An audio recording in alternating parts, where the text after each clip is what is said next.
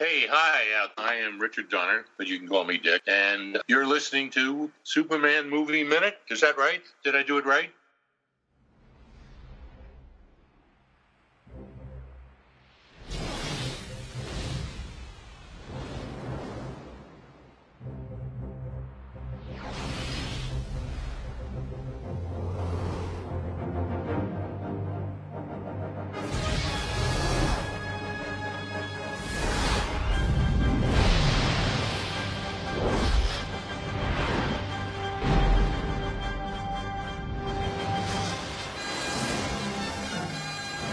Hello and welcome to another thrill-packed episode of Superman Movie Minute, the show that scrutinizes, analyzes, and you'll believe a man can flies 1980s Superman 2, 5 minutes at a time. Proud member of the Fire and Water Podcast Network, I'm one of your hosts, Chris Franklin, and joining me on this journey through time and space is... Rob Kelly. Hey, Rob, how's it going? It's great. I'm ready to watch watch the villains burn some sticks. There you go.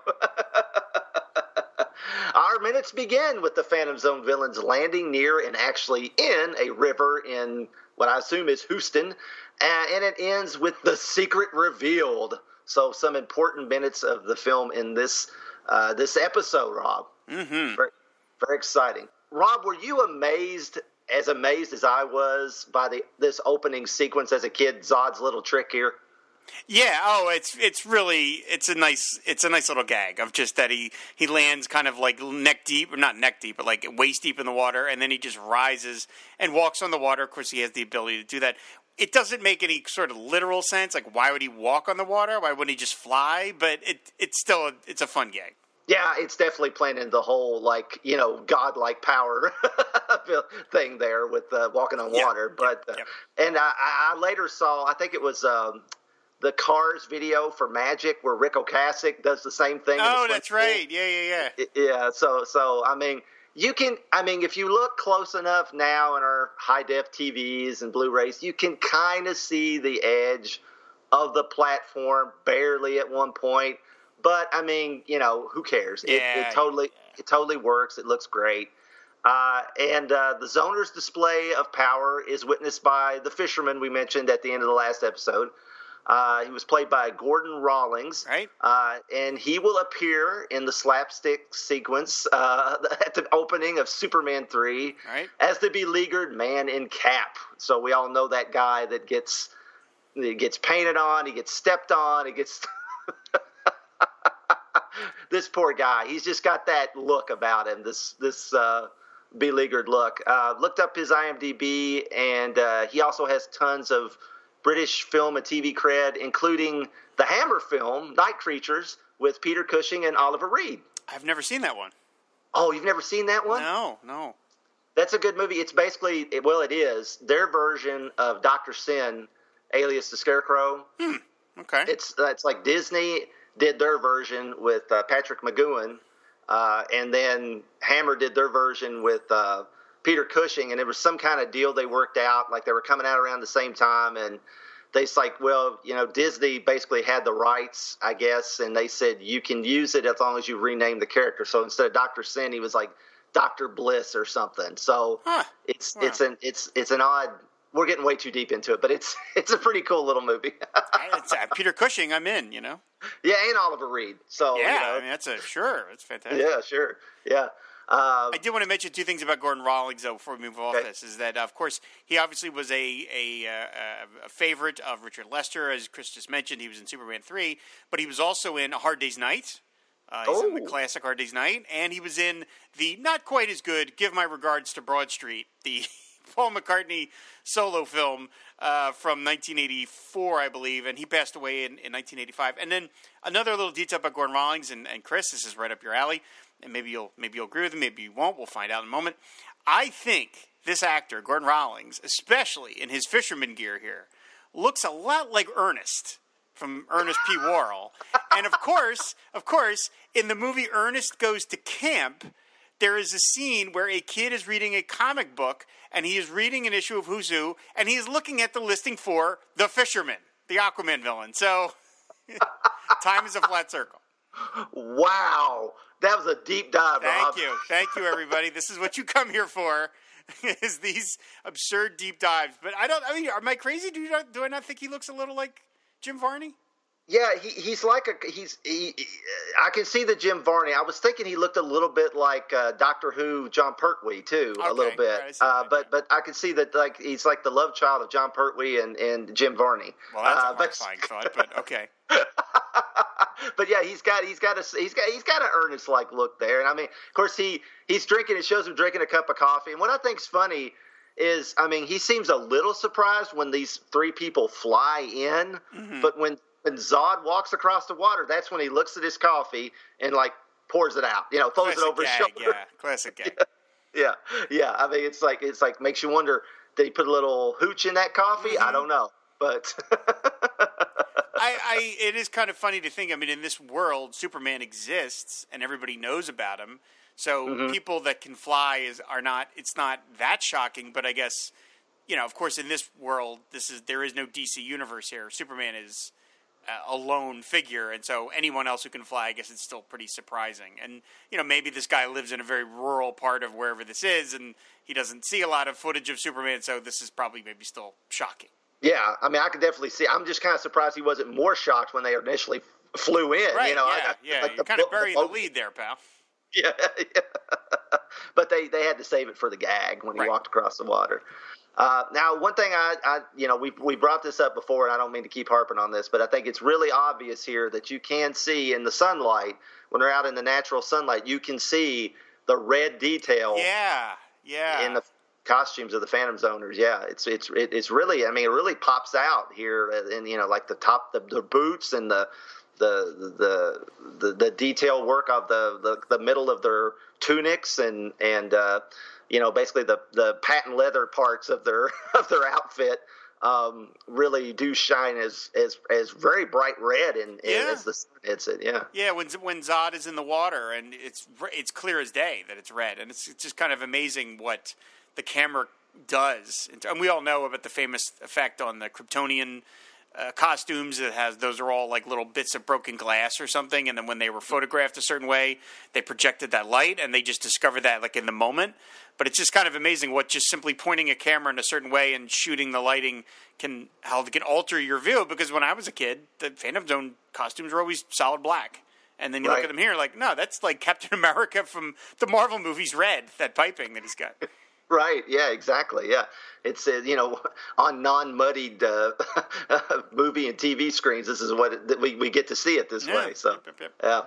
So the Zoners walk through the woods, and Ursa notices a rattlesnake, and she picks it up. She calls it a primitive life form, and I guess the snake is insulted because it bites her, and she groans a bit in pain and throws it to the ground. So Rob, why does Ursa even feel the snake bite? I wondered that myself. I had that in the notes. I'm like, did the snake actually break her skin? I can't believe that it did. Or their powers are taking a little longer to develop than others. Maybe, if I really want to no-prize it, that not all their power, I mean, they can obviously fly and they obviously have strength or whatever, but maybe all their powers are developing a little slowly, and it's just, maybe it's not so much that it hurt. It's that she just felt something, and that's like, what? And she just and because she's a complete sadist, that's her reaction. It's almost like when a toddler hurts themselves, and they don't know whether they're in pain or not, and they look to you to see what your reaction is. And a lot of times, if you don't react, they're fine. But if you start looking like they're in distress, then they become in distress. It's that kind of thing. I almost wonder if Ursa's just like, I felt something. I don't like that. And, of course, she just reacts immediately. But, yeah, I can't. I mean, imagine the rattlesnake probably broke his teeth off on her hand. Right.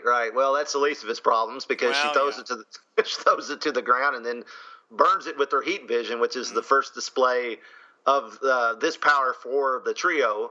And which, Zod just takes it in stride. And she's like, did you see what I did? She's like, our powers are beyond reason or whatever. She's like, we all have them, my dear. We all have them, my dear.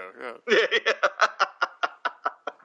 Every line Terrence Stamp has in this movie is pure gold. He's just chewing into it. So, and we heard that he loved playing for once a two-dimensional character. But I mean, and that is why he is such a famous movie villain. He's up there, like he's in the same breath as like Darth Vader or whatever, because it's just the performance is so perfect. Right. But you know, I mean, he doesn't. I mean, you know, I mean, of course, it probably wasn't scripted that way, but he doesn't like, you know, go, aha, yes, we are so powerful, or something like that. He's just all like nonchalant about it because he's just so effortlessly cool, you know. So, and then of course we get Non trying to use his heat vision on the snake's charred remains. It's a cute bit that will replay several times in the film. And I don't know about you, Rob, but I think Jack O'Halloran really brings a lot of character to Non because this could be a completely thankless role in other hands. I think. Anyway, no, I love Jack O'Halloran's. You know, he's really straining to try and do that. I really think that's very, very funny. Just he makes that effort to kind of, and he looks like a Warner Brothers cartoon character. Like he just has that kind of like just big, we'll call him George. He just has that kind of read to him, and I love the idea that like heat vision is not something that comes naturally. Like you have to kind of like think about it and be like, hit, you know, and it doesn't quite work, and then he gets disgusted and walks away from himself. It's just great. Yeah. Yeah, it's so. I mean, a nice little close up of him and his eyes, the furrows his brow down and everything. It's really great. He is really great in this role. Yeah, they're all great. All three of them are just fantastic. So, we then cut to the Smiths' honeymoon suite, where a thoroughly humiliated Lois is drying off from her attempt to prove that Clark was Superman. So they're back in the suite. Of course, we've got the pink bear rug. Yep. Which we've set up earlier now because we didn't realize that this pink bear, you know, real polyester. Yeah, it was going to be important. But Lois is, you know, wallowing in her humiliation and asks Clark to bring her her brush. And as Clark brings it to it, he trips over the head of the bearskin rug and falls hand first into the flames of love. Of course, Lois checks his hand, and seeing no burns, knows she was right. Clark Kent is Superman. So this is a huge moment, Rob, especially back in the day when Lois never knew Clark was Superman outside of Earth 2. So what did you think of this as a kid? I mean, I don't get how he would trip over the bear rug. Like, Superman doesn't trip. He just doesn't. So that part doesn't make a whole lot of sense. But I actually like the moment in that we're seeing for a brief second Superman's actually panicking because he doesn't realize that he's got to the way he regards those glasses as almost a shield. I find very interesting. Like he's willing to go to any length to get those glasses back on his face. Like he hides behind those glasses, which is funny when you think about that they're transparent, but nevertheless, like he just regards them as like a defense mechanism. But he panics because he realizes that he could have gotten away with not having the glasses on, but sticking his hand in a fire for more than a second is going to give the game away. But that is a rare moment of Superman panicking. Like he just is so scared that he's going to get revealed that he accidentally trips himself up even further. And I like that. It's a humanizing moment for the character. It's not him being Clark. It's Kal-El or whatever the real guy is for a moment losing his composure. And I like that a lot.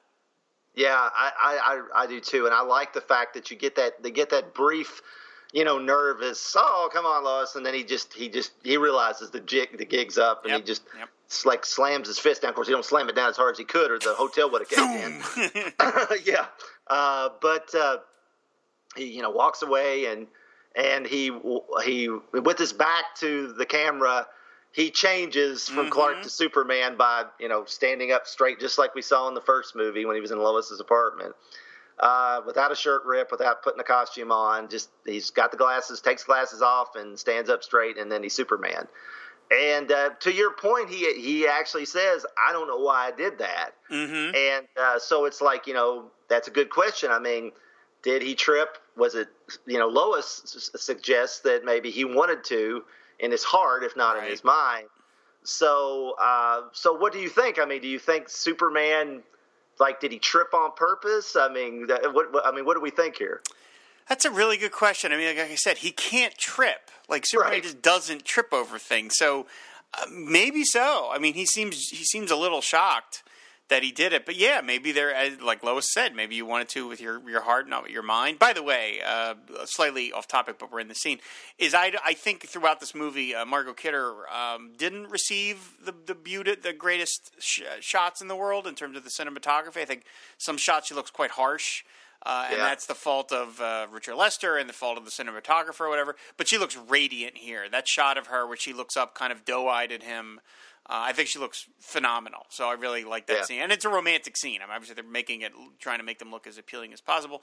But yeah, no, I think he's probably, on some level, he probably maybe wanted to do that in some part of him, and he doesn't realize it. And the fact that he gives it up so quickly, and I like that he does the old Bud Collyer trick where he lowers his voice, because when he's defending himself, he's kind of talking like this a little bit, and then and then when he gives it up, he's like, we really got to talk. Like, he lowers down into a register because now he's Superman at that point. So I love all that stuff. It's it's subtle, and again, of course, he's not the first guy to do it, but nevertheless, it's a great little gag that's the level of the identity obfuscating that he's doing, is that he's changing his posture, he's got the glasses, his hair, and his voice. Yeah, definitely. Yeah, this whole scene's a nice scene with them, and although it does make you wonder if he was that, why didn't you think of this just about a half an hour earlier, Clark, so you could have saved Lois from potentially drowning or, dying in Niagara Falls, being smashed up against rocks or whatever, I mean, it's... It's a good point, Chris. I don't know. They didn't consult you when they were writing this movie. They probably should have. Right. Yeah, it's like... but, Clark, Lois declares her love for him, and she says, "I'm in love with you." And they both agree they need to talk, as you said, but not there, since Perry will be calling in soon. Of course, I don't know why they just can't not answer the phone, but I know that line doesn't make a whole lot of sense. Yeah. It's like, he'll just keep ringing. Perry won't stop. He's one of those guys that'll just keep calling till you pick up the phone. That's probably true, yeah. Yeah, but Clark suggests that they go to his place, which I really like this bit, Rob. We know where he's talking about, but of course Lois doesn't know where he's talking about. No. So it's another thing that puts us into the story as an insider more. We're like, oh, you're in for a treat because he's not talking about his apartment. Yeah. We're not going to 344 Clinton Avenue or whatever it is. I think I got that right. But yeah, no, he's... You did, yeah. Oh, thank you. Oh, all right, go. My nerd credentials are solid. So yeah, no, we're going to go to one of the great sets in all of film history, I would say. But yeah, I love the way he refers to it as my place. It's just such kind of a casual kind of thing. And you're like, yeah, I'm about to take you to the most marvelous architectural structure in the history of planet Earth, outside of like maybe the Taj Mahal or something. But I'll just refer to it as my place. Like, okay, all right, Lois is, you're in for a treat. Yeah, and I love the she's like she suggests that she needs to change, and she says, well, maybe you better change too. And we get a nice chuckle out of Reeve, and of course he gives us that winning smile. So it's just a really nice scene. I'd say, and I mean, I know that originally this moment was the whole deal with Lois. She shoots him with blanks, right? And which I don't know. I think, I don't know that this scene makes this scene makes Lois seem like a better character. She's not. I mean, yeah, she tried to get him to prove he was Superman with the Niagara Falls thing. But she's not like, willing to like totally like pull a gun on him and fake him out. It's like that is a very extreme tack to take. I mean, and we've all seen it now, but that is, yeah. And you're like, in the comics when she does it with the machine gun, it's one thing, but like to see a human kind of do it, and you're like, well, if you miss, you're going to shoot your bullet through that hole and probably hit some other newlyweders in another room over, right? You do know that because those walls are probably all just paper mache at this point. So it's very dangerous to fire a gun in a hotel room. Yeah, exactly. Yeah, This makes us. It leaves Lois looking quite a bit better than it would if they went with the other way. I mean, this is it's on and because they raised that question. Well, why did he do it? It's on Clark. It's on Superman that he, whether he did it subconsciously or not, it's on him that he revealed the secret to her. Not she didn't like pull it out of him. So I think overall I like this version better. So one of the other things that the movie version gets to do, and we talked about this a little bit on our Avengers Endgame episode that we did, is that of course when you have humans, they're not comic book drawings, they're humans. You can get away with a lot from the chemistry of your actors because, of course, in the comics, Superman and Lois have had decades of history together. And Superman has had great many adventures, and he's met other people, and yet he keeps coming back to Lois. And so you're like, well, of course, that's the great love of his life, because he's seen the world, he's seen the galaxy, he's seen the universe, and he still comes back to Lois. But in the movies, like, basically Lois is like the second woman he's met.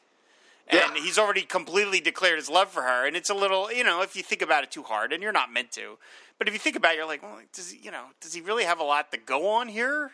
He's met Lana, who, as we will see in the third movie, Hubba Hubba, and then he's met, and then he's met Lois. Maybe you should branch out a little, maybe meet some other women, but it's because Reeve and Kidder, despite their apparently off-camera differences, had remarkable screen chemistry, and so you buy it.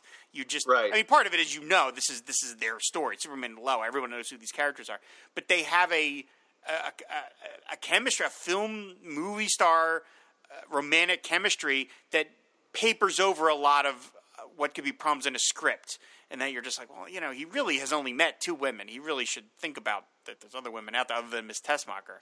But it's because they're so good together that you buy it, and that's how movies work when they're working. Right. I mean, we have all seen movies where we have been told that these characters are madly in love, and that their love story is epic, and their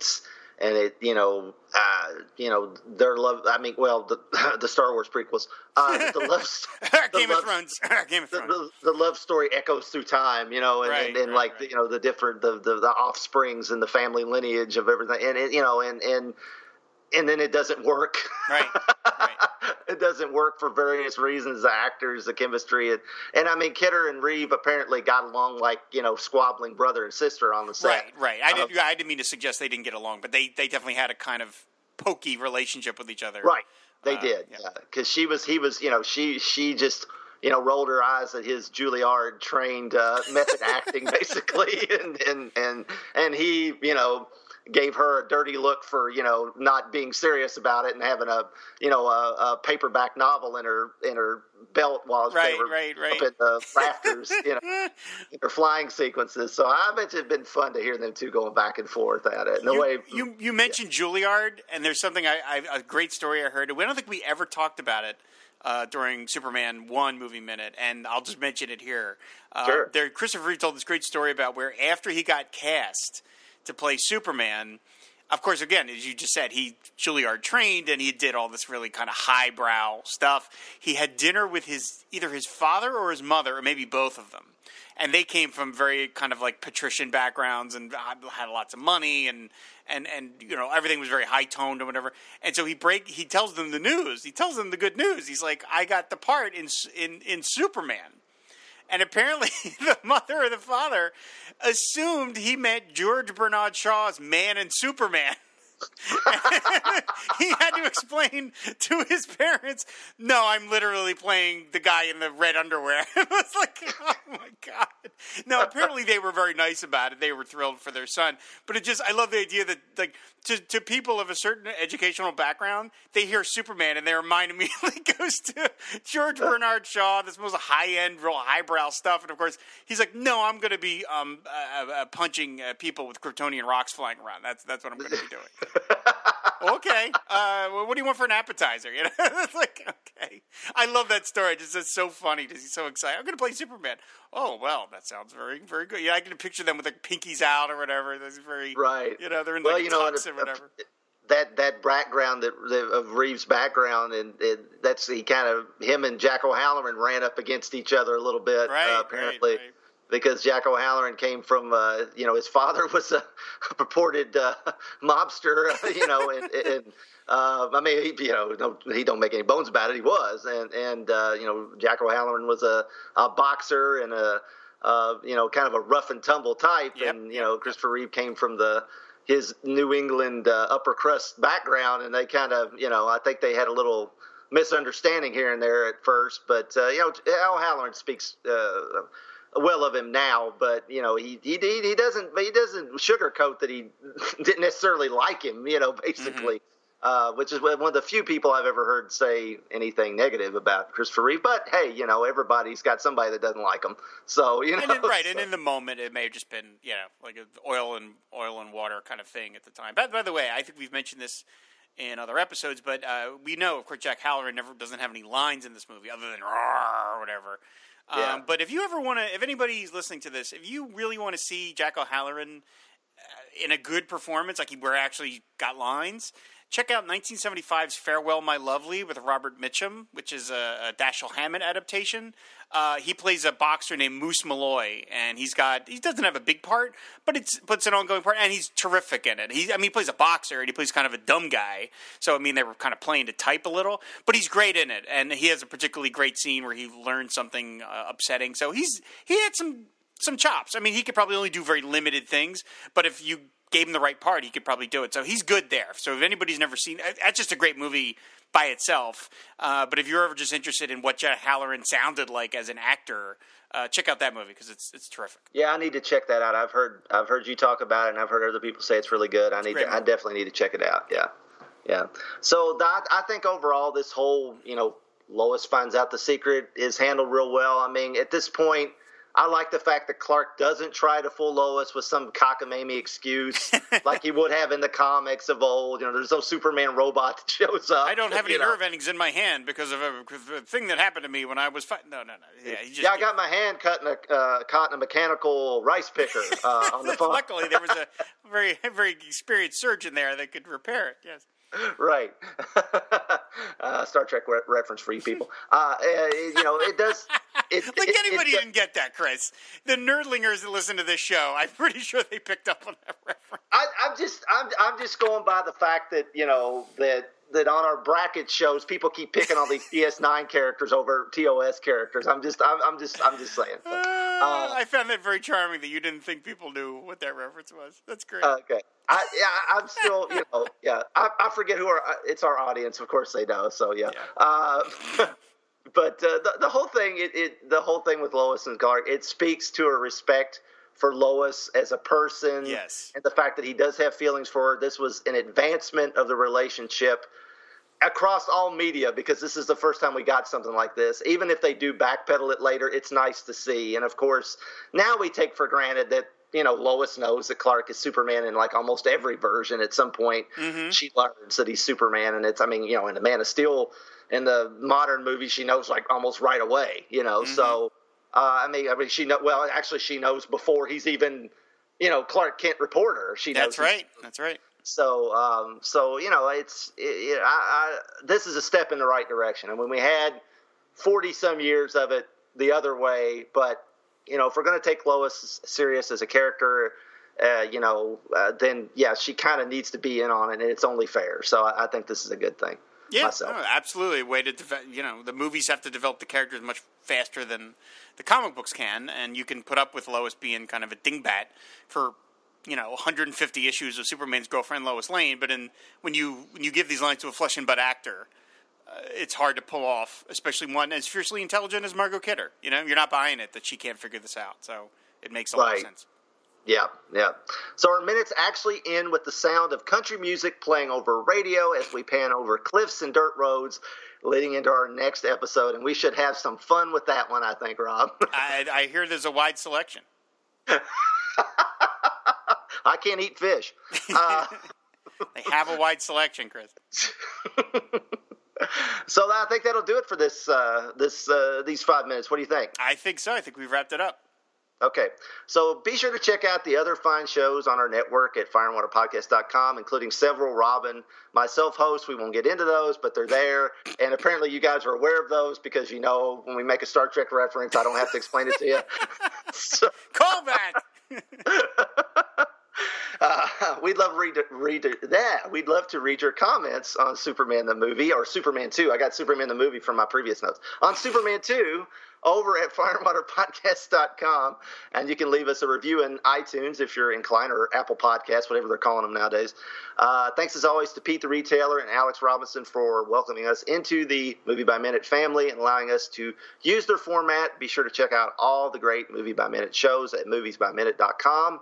And join our never-ending battle here next week on Superman Movie Minute as the adventure continues. Bye. Bye.